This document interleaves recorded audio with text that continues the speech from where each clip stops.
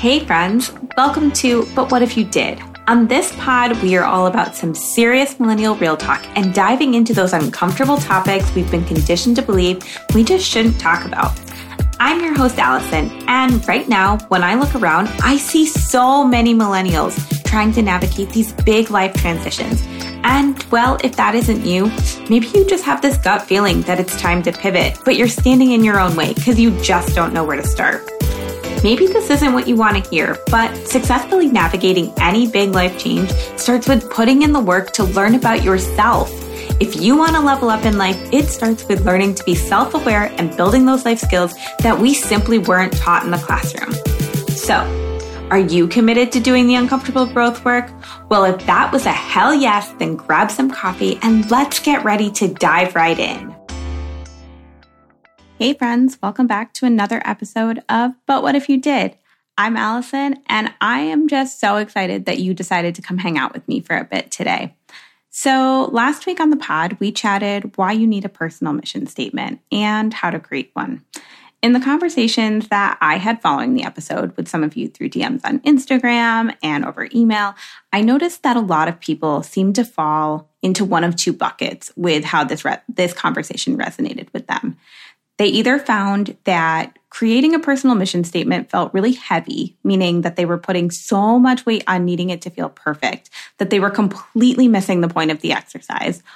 Or people were kind of feeling really paralyzed because it was digging up these skeletons from the past that they just weren't ready to confront.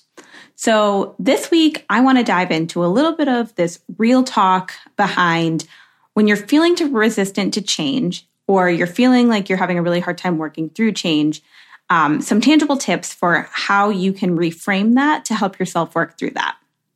So here's the thing. Your personal mission statement shouldn't feel hard. Like, it's simply you putting words to what you already know to be true. It's this way of holding yourself accountable to living in alignment with your core values.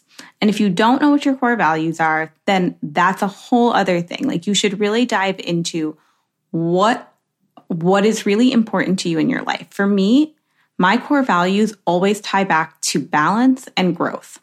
And everything I do, from my personal mission statement to my daily decisions, always tie back to those two values in some way. So by having this mission statement, these values defined for yourself, honestly, it helps you to manage decision fatigue. It helps you to set clear and manageable and achievable goals for yourself. I, like some of my other podcasting friends, am not a super big fan of the idea of SMART goals. And while I understand that SMART goals is a good way for some people to break down goals, for me, it feels too rigid and puts an expectation that the goal has to meet all of these criteria that, in my mind, it just doesn't have to meet. But when I'm living in alignment with, like I said, my values, my personal mission statement, it just really helps me to formulate those clear, concise, measurable goals for myself in a less expectation-heavy way, right? So while I noticed that some of you have kind of started to break through that mental barrier for yourself that comes with that comes right before you really start to embrace change, I felt like there were others of you that were really holding yourselves back, really just out of fear. So to wrap up this month, I want to talk to you a little bit about what you can do when you notice that you're feeling this resistance to change. All month, I feel like I've continually challenged you to redefine yourself in many different ways, from uncovering your purpose to redefining what passion looks like in your life. And with that, I've challenged you to do a lot of growth work. And growth work is uncomfortable and it's hard. And that's why most of us shy away from that, right? We don't want to deal with the messy, uncomfortable skeletons in our closet. And we all have them, and we all have reasons to work through those, right? But for that to work, you have to create this change wave in your life. And to do that, we have to get to the bottom of why you fear change in the first place. So I want to talk about a mini course that I was working through last week, and it was about change management and change and adapting to change. And it was by Laura Gallagher, who is an organizational psychologist that worked with NASA after the Space Shuttle Columbia disaster. She was brought in to kind of look at the culture and how that influenced what went wrong, right? So in this course, she talks about how we aren't change resistant, right? And trust me, I see you laughing, eye rolling. I felt the same. Like, what do you mean we aren't resistant to change? Did you not just watch 2020, which felt like the highlight reel for how we are utterly change resistant as a culture?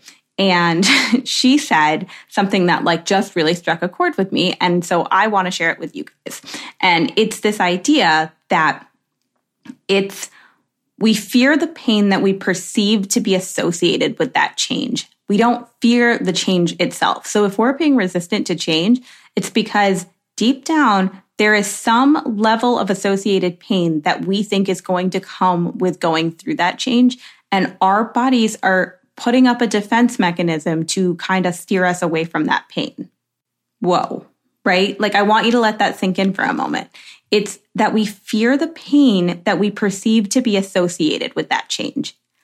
Change resistance is honestly, it's about the story that we're telling ourselves and how we perceive that story to play out. So the first point that I really want to make in today's episode is that, simply put, humans are adaptable creatures. Like, we are capable of making change. We are capable of being part of change. Change is not the problem. We are more than capable of accepting change. We simply tell ourselves stories about how we should fear change, and that's where we get this wrong. That's where we mess this up for ourselves, right? It's all about the story that we're telling ourselves.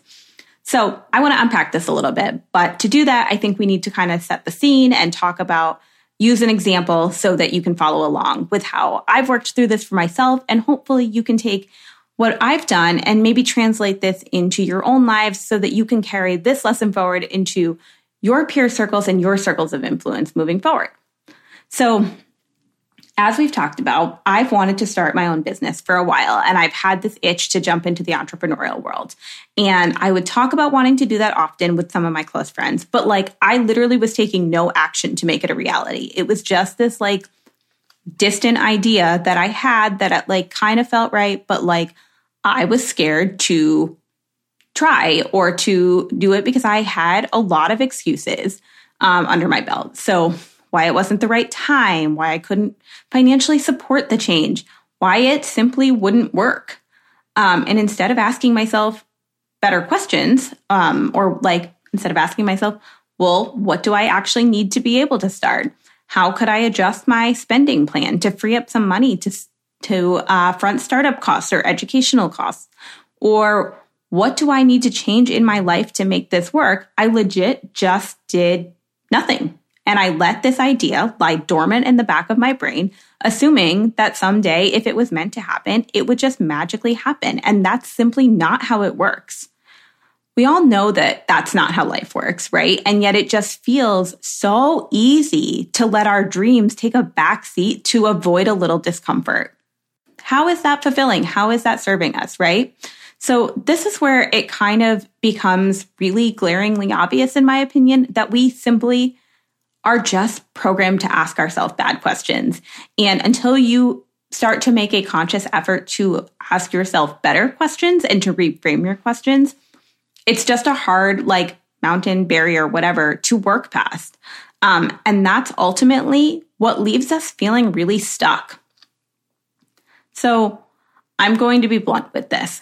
And I read this in a book that I was reading last week, and it just really stuck with me because it's totally true. And I see it 100% in my life, which means I'm sure that this will be relatable to many of you in your lives. But excuses are pretty much just manifestations of fear. So what did I fear in this scenario? Failing, that it wasn't going to work and it was going to be hard. But more than anything, I think I was fearful of judgment from my circle of influence, from my friends and family, because it's not a traditional path. And I think a lot of millennials run into that when you're trying to go down these paths that are very different from previous generations. Like entrepreneurship has really taken off. That just wasn't a thing that our parents really had as an option. And if they did, there's few and far between. It wasn't the norm, right? Whereas I feel like it's becoming more and more the norm because as our generation has struggled to build their careers, it's become a more and more viable career path and a way for us to actually take control of our lives and our financial lives and just so many other things, right? So that's what I felt fear around. Now let's talk about what pain did I perceive to be associated with starting my own business? And I think that for me, it really came down to two things specifically. Financial hardship, because I've never felt financially stable. And I think it really was about this idea that I was going to feel isolated. So when you go to work every day and you're in a corporate environment, you're around people all the time and you're working with a team. And whether you get along with that team or not, you are still working with them together to make a project come to life or something to achieve a goal, right? And when you're running your own business, until you have the financial ability to invest in a team or till the business starts to grow, as a solopreneur, you're it. You are doing this by yourself and everything is your decisions and it can feel isolating. So I think that for me, I was feeling this associated perceived pain of, both financial hardship and isolation. And to me, that was enough to be maybe this isn't the right time. But ultimately, what pain was I trying to avoid? The disappointing people that I love. So I needed to understand that the story that I was telling myself so that I could start rewriting that story in a way that better served me.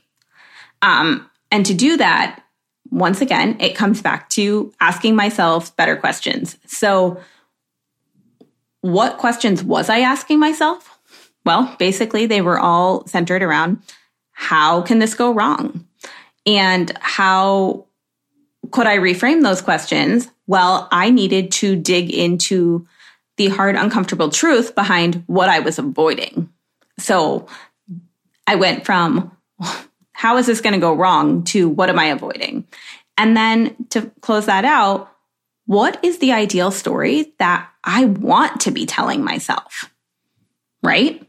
So when I look at that and I break down those questions and I sort through, like I said, what did I fear? What pain did I perceive to be associated with starting my own business? And what pain was I trying to avoid? I realized that I was telling myself this story of struggle and discomfort and just lack in my life. Instead of being financially abundant, I was fearful of it all being taken away and not being able to support myself. And because I was choosing a non-traditional path, I worried that I wouldn't have the support, both emotionally, mentally, financially, from friends and family. And so for me, that lack that was showing up in my life was a big stopping point for me. But the story I wanted to be telling myself is one where I did the hard thing. I started even though I didn't have all the answers. It's one where I chose to show up consistently day after day and put in the work and tried again until I figured it out because I knew I was capable. It's one of financial abundance and where there's this community as a part of it and everyone is in it together and everyone is working towards a common goal. And it's one where I feel proud of myself. Proud to bring my friends and family along for the journey with me because I've proven that I'm capable of achieving whatever I set out to do. That's the story I wanted to be telling myself, but that was not the story that I was telling myself. So this is where I challenge you to take ownership of the story you've been telling yourself, because until you do that, it's going to be hard to embrace change. Remember, if you're feeling resistant to change, it's because you're trying to protect yourself from pain in some way. So your goal in all of this, when you start to feel that resistance to change, is to figure out what is driving the story that you're telling yourself, right?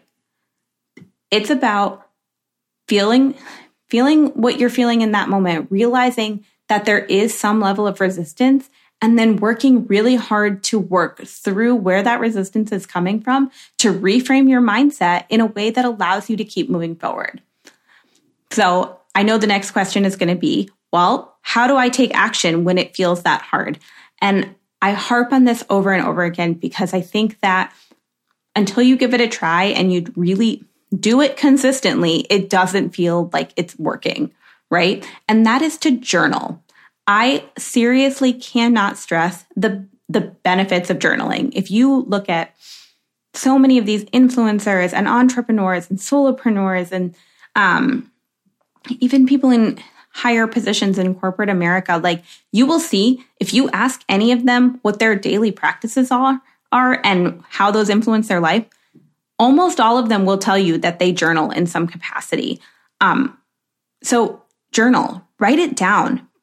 Putting physical pen to paper is one of the best tools and cheapest tools, seriously cheapest tools that you have at your disposal for working through the hard, the painful, the uncomfortable moments in life. Putting pen to paper can be cathartic. It really can help you to focus in on why exactly it's bothering you. Don't put expectations around what you're writing down. Just write. Just show up and choose to write and choose to not give up when life gets hard. So that's your quick little action-packed episode with what to do when you feel that sudden resistance. And to close out today's episode, I want to leave you with a few affirmations. I definitely write out 3 to 4 affirmations every day, and I think that they've been really helping me, especially in the last few weeks. And so I'm hoping that they'll be helpful to you. So some affirmations to start off your Monday. Ready? I am adaptable. I am capable. I am a problem solver, and my success is inevitable. All right, friends. Thanks for coming along for the ride today. And until next week, I will see you right back here, same time, same place. Okay, friends, I hope you enjoyed today's episode, but I want to take a moment to celebrate the fact that you showed up and put in the work, even if it felt hard. Growth doesn't always feel good, but it sure does mean you're leveling up in life. For show notes, blog posts, downloadable resources, and more, head on over to butwhatifyoudidpod.com and be sure to join our But What If You Did community insiders so that you never miss an update. Just scroll to the bottom of the screen and sign up for free. And if you vibed with this episode, I would love for you to leave us a review on Apple Podcasts telling us what vibed with you. This is the best way to help the podcast grow, and I just love hearing how the pod is resonating with you. Simply take a screenshot of your review and send it to hello@AllisonPalank.com. That's hello@ALYSONPALLANCK.com, and I'll send you my exclusive Life Lessons Roadmap for Surviving 2021 workbook as a thank you. See you soon.